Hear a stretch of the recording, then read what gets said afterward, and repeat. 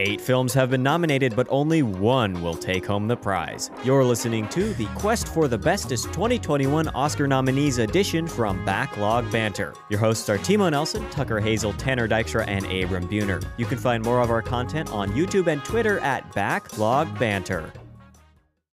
Hey everybody, welcome back to Quest for the Bestest. I am not Timo Nelson, but I'm the closest in appearance to him, so today I'll be your host. My name is Abram Buhner. I'm joined, as usual, by Tanner Dykstra and Tucker Hazel. And we're here today for the next episode of Quest for the Bestest. And we're going to be talking about the best years of our lives. But before we do that, a little housekeeping, do my best Timo impression here. Yeah. Last week we talked about Nomadland, which just won its Oscar, its Best Picture slot, and we put it at number 9, right above Kramer v. Kramer, and right below Spotlight. So we liked it quite a bit. And that is out of 27 currently. Out of 27. And of course, we're going to get into the discussion in a second, but we're on podcast feeds. Give us a little bit of a rating. Give us a like. We're also on YouTube at Backlog Banter. On Twitter, Backlog Banter. You can find us everywhere. Links usually in the description. I don't do these videos, so who knows if they're there. We're everywhere. You can't escape us. Exactly. Unfortunately, you can't. I'm sorry. We're everywhere, especially back in the saddle of Quest. Boys, we are back, and it feels good to be back. It kind of does, not gonna lie. Back in the 1940s with a 3-hour drama about war. And boy howdy, what'd you guys think of it? Well, before we get into it completely, I'm sorry. let's say here, we watched The Best Years of Our Lives. It's a romance war film about 3 different veterans coming back home after World War II. It is directed by William Wyler, and it stars Myrna Loy, Frederick March, Dana Andrews, and Harold, what's his last name here? Russell, who looks far too similar to Tom Hardy, which we'll get into. We'll get into all of it. But that's the film we watched. What are we all thinking? I liked it. I like I said, it's good to be back in the saddle of a 3-hour drama from the 1940s, directed by somebody that Tucker sings the praises of near constantly. I can't shut him up about one William Wyler. Well, I gotta say, I'm not doing that for no reason. This man won Best Picture 3 times, so it's not gonna be like this is the end of our conversation about William Wyler. I'm not just pulling that out of my ass. He's actually famous and important. All right. But I can definitely see how in like a post-war or almost post-war, I'm not sure about history. We talk about movies here. In a post-war America, how this can definitely win Best Picture. I think that's what's most interesting about this film probably is it came out in 1946. Mm-hmm. So this is not like a retrospective World War II film. This was right when the war had ended. So I think that's very interesting. The movie itself, I'd say it's probably less interesting. Mm-hmm. I watched the first 40 minutes or so and then Snapchatted you guys and I said, there's no way there's 2.5 more hours of this movie. and there are. There was, and I think it justifies its runtime. I think it's an engaging movie to watch, but then I went to bed and woke up the next morning and had no recollection that I had seen the film the night before. Mm-hmm. Okay. We ended up watching it in a little bit chunked up because Tanner got a phone call, we made some dinner, there was a little bit of things in there, and we kept making this joke. Yeah, a couple smaller intermissions, but we kept making the joke. We still have a feature-length film left in this film. Because no matter where you slice it, as long as you're slightly over 60 minutes from the end, you have a feature-length film left. And it does... And you do end up feeling that if you keep checking the runtime. But I do think, all things considered, like you were saying, I think this film justifies its runtime. With the amount of characters that it tries to flesh out, the world that it builds around these characters, the emotional arcs that each of them go through, and the fact that it is so packed with content, I think... I personally didn't really feel like it was an unwarranted 3 hours. It wasn't really padded. There wasn't a lot of scenes I felt like, okay, this can be cut and you'll still feel the power of the characters. I think there's a reason this is so long, and I think it works well because of that. So I agree and disagree. I agree in the sense that with the material presented here, it makes a good case for its runtime. Yeah. At the same time, I think there's a much better and much shorter version of The Best Years of Our Lives that could have been made. And my problem and positive with the film really hinges around Homer, who I think is the most interesting and least served character in the film. 1,000%. I agree. And I feel like you could either have told the story about Homer in half of the time and double the emotional impact, or gotten rid of him entirely and still cut an hour out of the movie. And I feel like the film just feels at odds with itself in a lot of instances. Yeah. They do really kind of cram that Homer stuff right at the end. Because, what are the other two characters' names? Al and Fred. Sorry. Yes. Al and Fred do get a good back and forth throughout most of this movie. And then they just kind of cram that Homer stuff with his girlfriend, or his wife. I always call him. No, her, they get married at the end. Yeah, they get married. Inevitable wife. Yes, okay. His wife and father, they kind of cram that in like the beginning of the third act-ish kind of place. It's just it's not paced out as well as Fred and Al's stories are. So I think there's two different reasons why the film is paced out like this. A, Dana Andrews and Frederick March are way bigger stars of the time. Frederick March's relation with Myrna Loy, I think, worked really well, and those were sort of the reasons that people were going to see this film. It's like, okay, it's a Frederick March movie, it's a Dana Andrews movie, it's a Myrna Loy movie. I want to see those people, I want to see their acting chops be stretched out over this long period of time, and that was the draw. I think for us, looking back on it, Tanner and I are familiar with Frederick March. He's in Inherit the Wind. Mm-hmm. He's great in that movie, by the way. Yes. And it was fun to see him a lot younger. But since we're not familiar with those actors, seeing a more interesting character from someone we're not familiar with, being Harold Russell as a Homer, my bad, is really engaging to us. We're like, okay, I wish this had been fleshed out a little more. Now, he actually is not an actor at all. He was a World War II vet. He had never been in a movie before. Well, maybe he'd been in, I think, a couple documentary things or something, but he wasn't an actor. He was chosen because that his disability, he didn't have hands, and he was good at using the mechanical hands that they had, prosthetics, that they had given him. So they wanted him for that emotional impact, and I think that's also part of the reason he's not really in it as much, is because he probably didn't have the long-term acting chops to really be in a film for an extended period of time. And also, he won Best Supporting Actor for this. Which is, I think, one of two times a not professional actor has won an acting award, which is really interesting. And I think he was great in this movie, so definitely deserved. But the film also won Best Actor for Frederick March, Best Director for William Wyler, Best Adapted Screenplay, Film Editing, and Original Score, and was nominated for Sound Mixing. So this got a whole slew across the board, lots of awards. And I think the ones that have won, I think, are pretty warranted, all things considered. Yeah, that's just my spiel about Harold. I think there are definitely reasons it's paced out that way. It's not just random. It's not really the script them unbalancing. I think they worked with what they had. Sure. I mean, he was my favorite part, but I think you have a point there of like he was good in the parts that he was in, and that may be to the work of the director and the editor to like whittle down to his best stuff to really have that emotional connection with this guy who's not a professional actor. Yeah. I think what's really interesting about the narratives for the other characters is not really themselves or honestly even their interpersonal relationship. I think it's most interesting thematically the idea of them coming home from war and the complex receptions they are met by. Oh yeah. Because I mean, from a historical lens, you talk a lot about World War II vets coming back and just being doted over and them being heroes and championed by their communities, and their girls are all there and they're all having sex and there's babies everywhere and they're chanting and everything. The boomers are born. Right, and then you contrast that against a war like Vietnam or later wars where there's sort of a disenfranchisement with the servicemen, and that's where you expect to see these stories of them coming home and no one really caring. So it's interesting to see these people come back and not be greeted completely with open arms, being almost kind of forced into various elements of society begrudgingly. About this. There's comments about people losing their jobs to GIs and the GI Bill and all of this. So it paints a really nuanced picture of America's involvement in World War II and the reception to it. I don't know how accurate it is, but considering the film came out in 1946, I think it's such a snapshot of time that we don't usually hear about. Yeah. One of my favorite early on parts of the film is that when they're taking the taxi back into Boone City, and it's like that montage of like post World War II America. Gee whiz, folks are back here. It's almost the 50s, and we're gonna be doing great forever. Everything's perfect, guys. Everything's Don't worry. perfect. But yeah, Nothing's gonna go wrong. I also really liked the inclusion of things that I didn't realize. Like people were anti-GI Bill, which is something that I had no idea was a thing. And I think that is a benefit of telling this story directly post-World War II.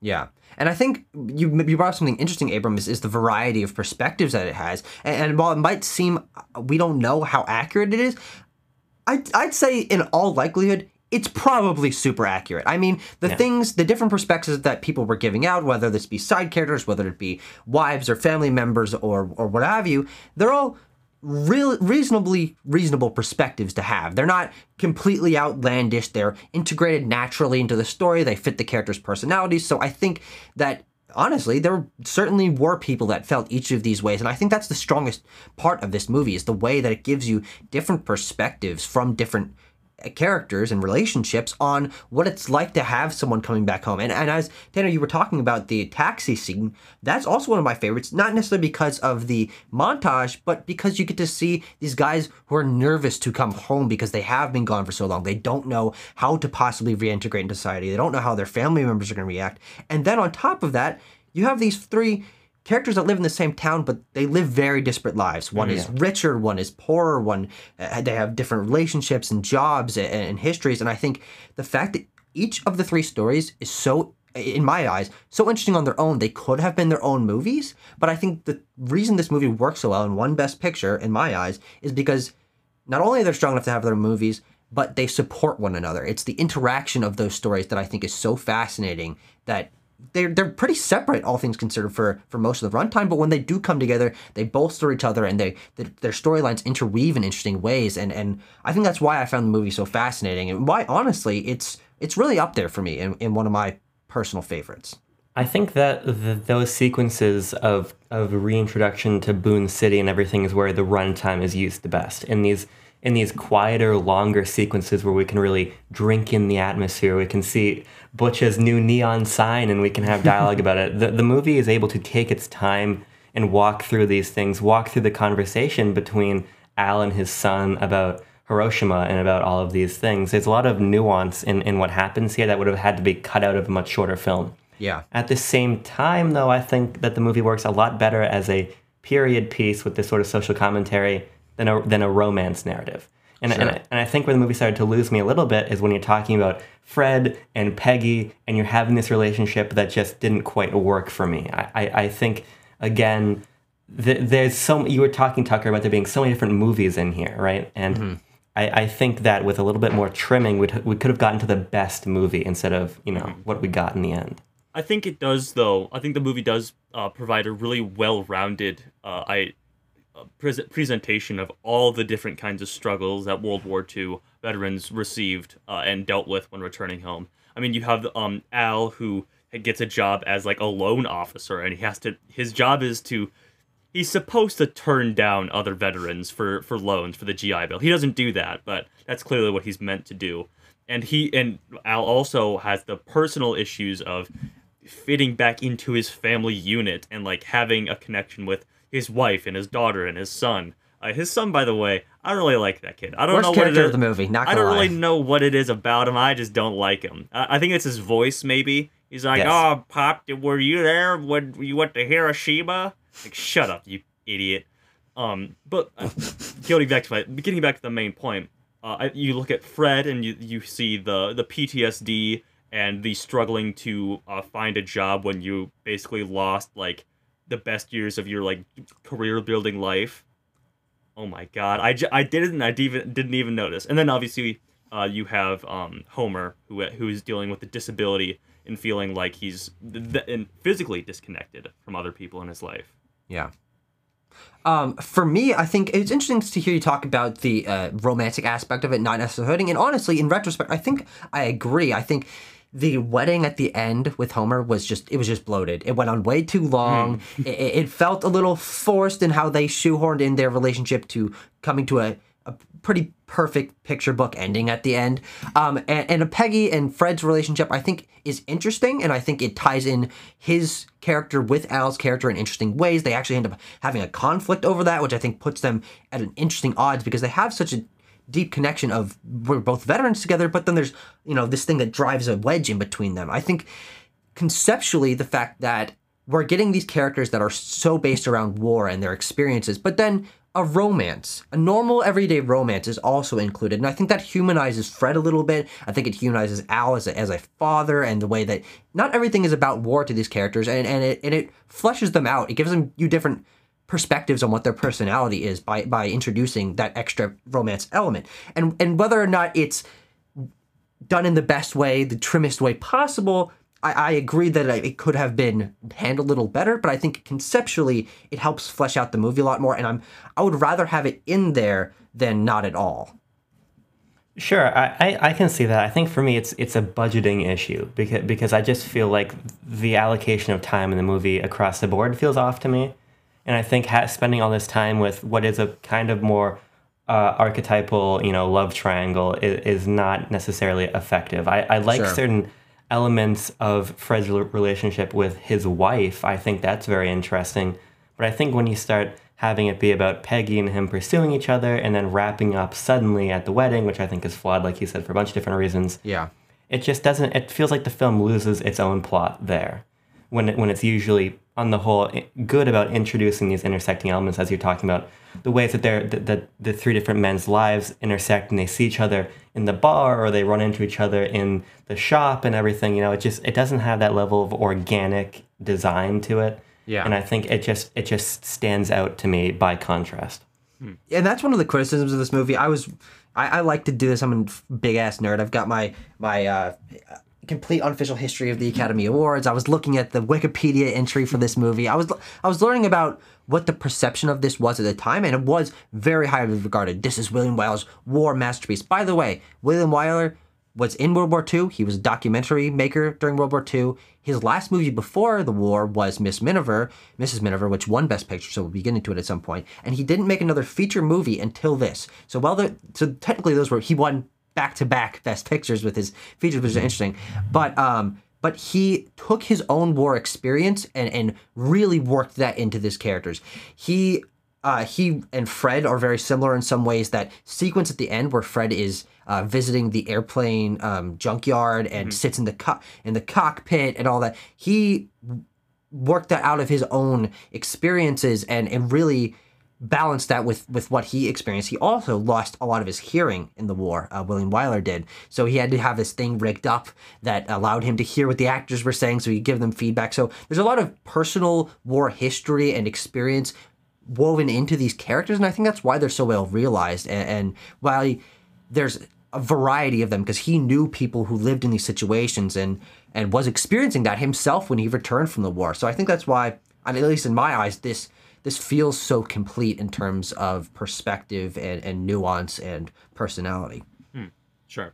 I wanted to ask you guys about something that I caught a little bit. I forget what the word is, but it's like oranges in The Godfather. I forget what the word is. A motif? A motif, thank you. Sure, yeah. I don't speak French. But it's the use of mirrors in this movie. I caught it quite a few times. They use it in the taxi scene. They use it quite a few times in various bedroom scenes. I was wondering if you guys thought there was anything to that. Maybe it's the characters reflecting on themselves and their own place back at home. I wanted to see if you guys caught that or what you think of it. I'm sure there's probably something there, given Tucker educating me about the filmmaker and his obvious talent. But I didn't really pick up on that, and to be honest, I think like the Godfather oranges motif is lame, and I think I love that. I love those movies, but it's lame, and I think that the whole mirror thing, I don't know if it would add a lot. I think it's an interesting reading, especially in a film about reflection, But I didn't pick up on it personally. Okay. Yeah, I don't think it. I mean, here's the thing: it's not an obvious enough motif to really make me feel like, yeah, he meant a lot by this. I think also this is just a well shot movie. There's a lot of interesting framing elements and cinematography, and I think the mirrors are just a way to experiment with shot composition, and it mixes it up. Get a lot of this is a very dialogue heavy movie. This is a character interaction heavy movie, and obviously that's one of his strengths. But if you want to mix up it visually, introduce a couple mirrors in there, throw a reflection in there, have someone facing the opposite direction, but you can still see their face because there's a mirror, and it allows it to not just be, a medium two shot of them sitting next to each other. Sure.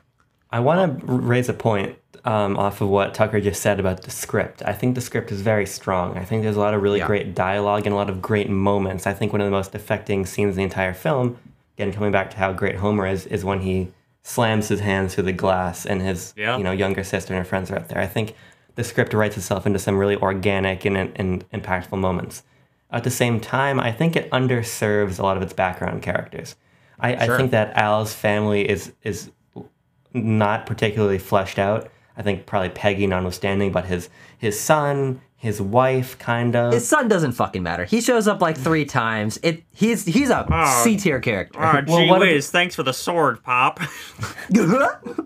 Or I think another great example is Fred's parents, who there seems to be some kind of tension there, but it doesn't really get delved into. I think, again, it's a symptom of the film tackling so much that it can't just nail down every element it introduces. Because I think that you take out some of these characters again, and I think you have more space to get a little bit deeper into theme instead of having, okay, here are these parents that seem almost not super happy to have their son back completely, but then they read his citations for winning the awards and they seem proud of him again. Like, what are we trying to pull at here? And we don't really get the time to actually unpack it. I think that is a symptom, as you said, of the fact this movie has so many characters in it. This is an ensemble film. You do, for all intents and purposes, have maybe 6 really well realized characters that have interactions and work alongside one another and have arguments and all of that. And then there are supporting characters who are in themselves interesting, like you said, his parents, or the son, maybe not so much.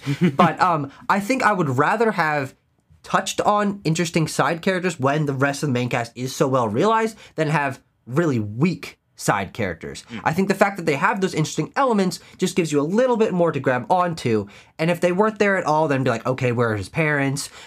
Or if they were there and just like extremely one note and no interesting concept to them, it'd be like, okay, well, why don't they have a little more personality? I think they just did the best with how much they have, and they still wanted to have just a little bit more.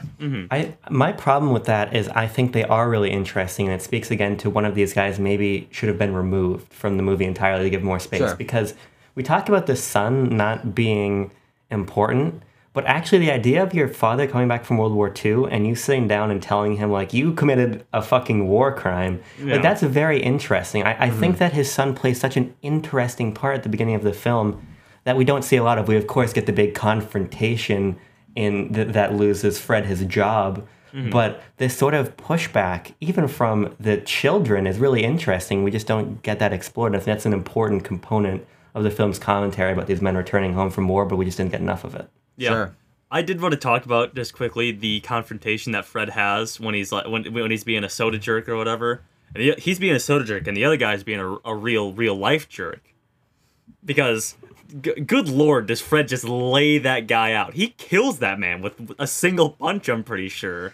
He sends him flying back into a glass case, and he just... He's dead, I think. Yeah, and in the fucking, like, Nordstrom's or whatever he works at needs to get better glass cases, because that's a weak-ass glass case. Yeah. It was a Yakuza fight scene. Everything was meant to explode into pieces. Yeah, exactly.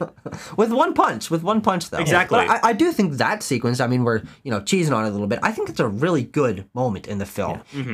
It gives Fred a little bit to work with in terms of him defending his newfound friend. It gives, what's his name? Harold? No, Harold's the actor. Homer, sorry. It gives Homer this really interesting moment with a pretty surprisingly interesting side character who had some things to say that introduced more conflicts into the film, and I really enjoyed that sequence. I think that it's one of this movie's strongest aspects is to have those really memorable sequences with a plot conflict introduced that gives the characters something to think about and be like, okay, well, why is this happening? Why does someone think this way? And the film is a series of those moments, those smaller conflicts within an overarching narrative that allow you to get so many different perspectives on it. Yeah. I think just to chime in on you guys' sort of back and forth about the side characters, I think there is a few that are also underserved that I wanna note. Particularly Al's wife and also his boss, I feel like are also underserved in his overall narrative. Because again, they are sort of the primary characters in his struggle, which would be his career and his personal life. And I think had this film been more focused, or had it given more time to all of its main characters, they should have gotten more screen time and motivations and things like that. Sure, yeah, I totally agree. Are there any other thoughts we want before you send me your numbers on your mobile phone as I have to do a little Timo math here? Yeah. One thing I want to point out is a sequence I love towards the beginning of the film when it's the three guys riding in the nose of the plane and it's low and they're flying. I think you get some really nice dialogue there about Homer's time in the Navy, but also just a really interestingly constructed sequence, being behind the guys looking through the cockpit at the ground below it. Tucker, you said it's a very interestingly shot film, and I think that's definitely something to hammer home.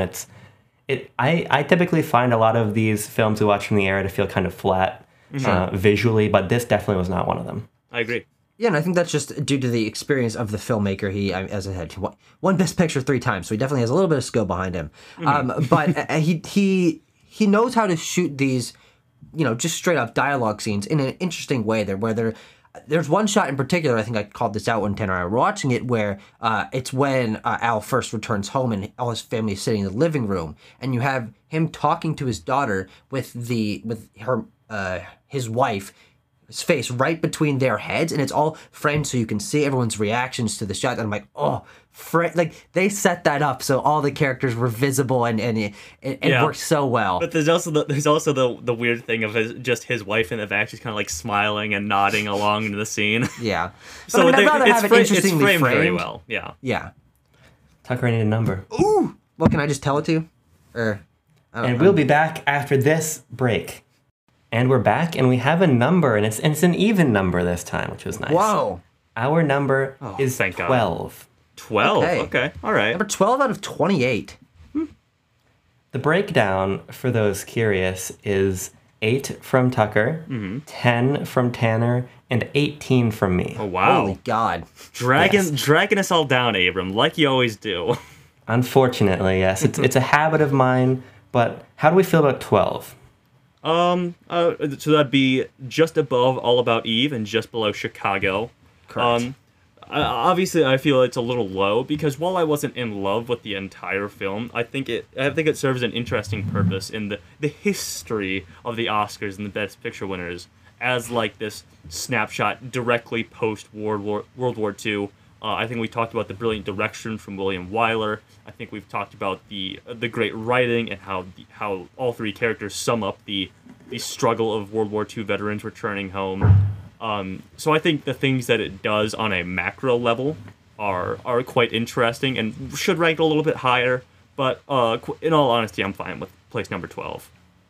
I think 12 obviously dragged down a little bit, a little bit by Abrams. You'll be able to defend your point in a second. Mm-hmm. But honestly, I chose to put this higher because I think that Tanner is right. This is a really interesting snapshot. But also I think when we're watching these movies and we talk about the fact we want something that feels a little bit different, and there's Oscar bait films and the ones that are, obviously there's one Best Picture because the Academy likes to choose a certain kind of films. And honestly, this fits into that Oscar bait category really solidly.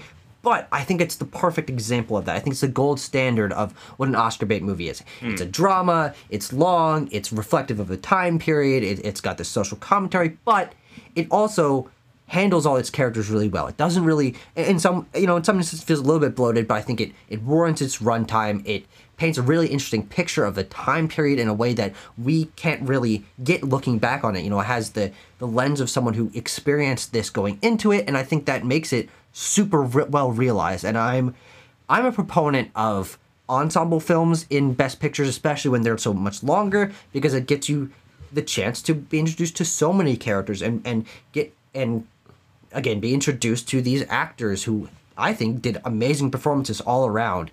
And I think it just works for me in terms of what I want a Best Picture winner to be, especially if it's an Oscar baity film. I think this is the gold standard for that. Sure, I think you guys make a lot of really interesting points about its uniqueness thematically, about its just objective success in all of the respects Tucker was talking about as an ensemble film. But for me personally, I think this is a movie that I enjoyed, but could have enjoyed a lot more had it not dulled its own impact at a lot of different turns.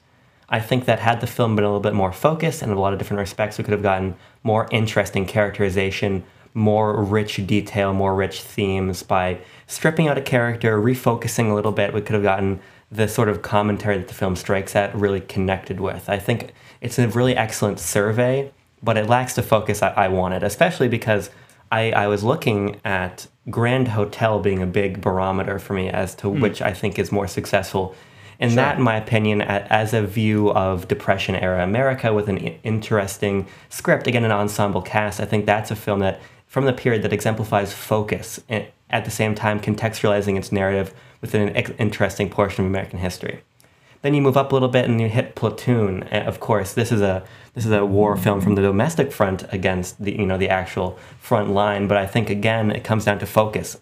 Very subversive, very interesting as to what it's saying about America's combat in Vietnam, right? And then you look at this again, very interesting, and with all the different perspectives on World War II veterans. But again, I just don't think it quite sticks the landing for me in terms of setting up everything it's going to say and following through on it. That said, 12 is still lower than both of your positions, so I think it's probably a fair compromise to leave it at 12. So I'm fine with that. But in my perfect world, of course, my perfect world has Shakespeare in Love at 3, so can you really trust my opinion? Absolutely. Christ. Disgusting. Oh, that's so gross. Let's move off of that as quickly as possible, I say. No, but I mean, honestly, I think that is a really fair compromise considering how much lower you put it. You know, you're conceding a lot more than the two of us are.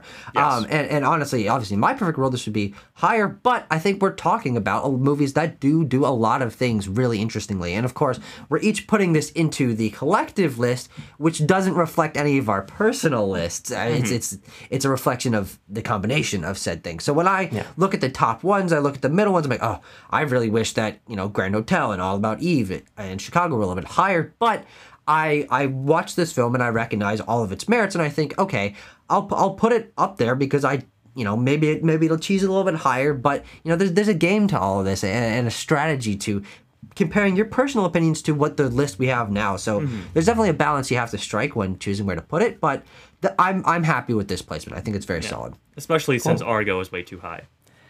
Hey everybody, we are back. We had some technical difficulties without Timo. We hate to admit it, but he's very important to the show. So we don't have a wheel for you this week, but we do have a random number generator I just Googled, and Tanner's going to sing his song. It's still going to be a ritual. Don't worry, your week is not ruined. Okay. Now, here's the thing. The wheel song is now incorrect. There's not a wheel, so you're lying to your audience. Right. I've always been lying to the audience.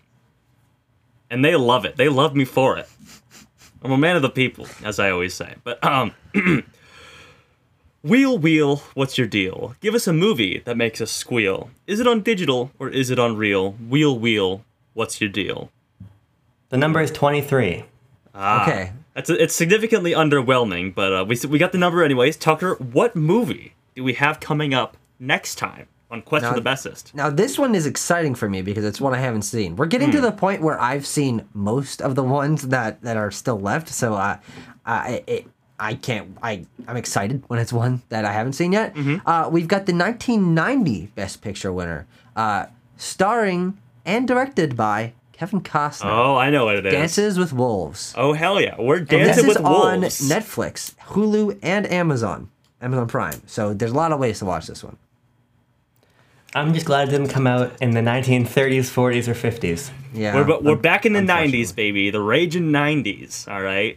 We're getting nice and radical, my guy, with a Civil War era. I think this is another like 3-hour one. I thought Dancing with the Wolves was about Native Americans. Yeah, but I think it's also like I think Kevin Costner's wearing like a Civil War outfit. Yeah, he does poster. look sort of like that, and it is 3 hours long. Yes. Yeah. He's got like the mustache that connects into the beard, but it's shaved right here. Oh, that's awful. Classic look. Yeah. Well, don't have anything to say about I'm it. excited. None of us have seen it. I'm excited mostly because I've been on a personal level. I've been seeking out a 1990 film so I can make a 1990 films ranked on Letterboxd. Oh. This will make my 5th Infinity Stone for the year 1990. Well, there we have it, ladies and gentlemen of the audience. Next week, we'll be back talking about Dancing with the Wolves, a 1990 Kevin Costner film. And of course, I said it at the top, I'll say it at the bottom, because you made it all the way. Thank you for watching. That's very cool. But also, now you gotta do something for us, right? We gave you this content. Now you give us interaction. Give us a rating on your podcast service of choice. Download our episode. If you're on YouTube, like, subscribe, all of those things. There's Twitter links. There's Letterboxd links to these lists so you can peruse them at your own pace. There's someone mowing outside, so we gotta end this right away or the audio is gonna be borked. Thank you for joining me, you boys, and we'll be back with Timo next week. Dancing with Wolves.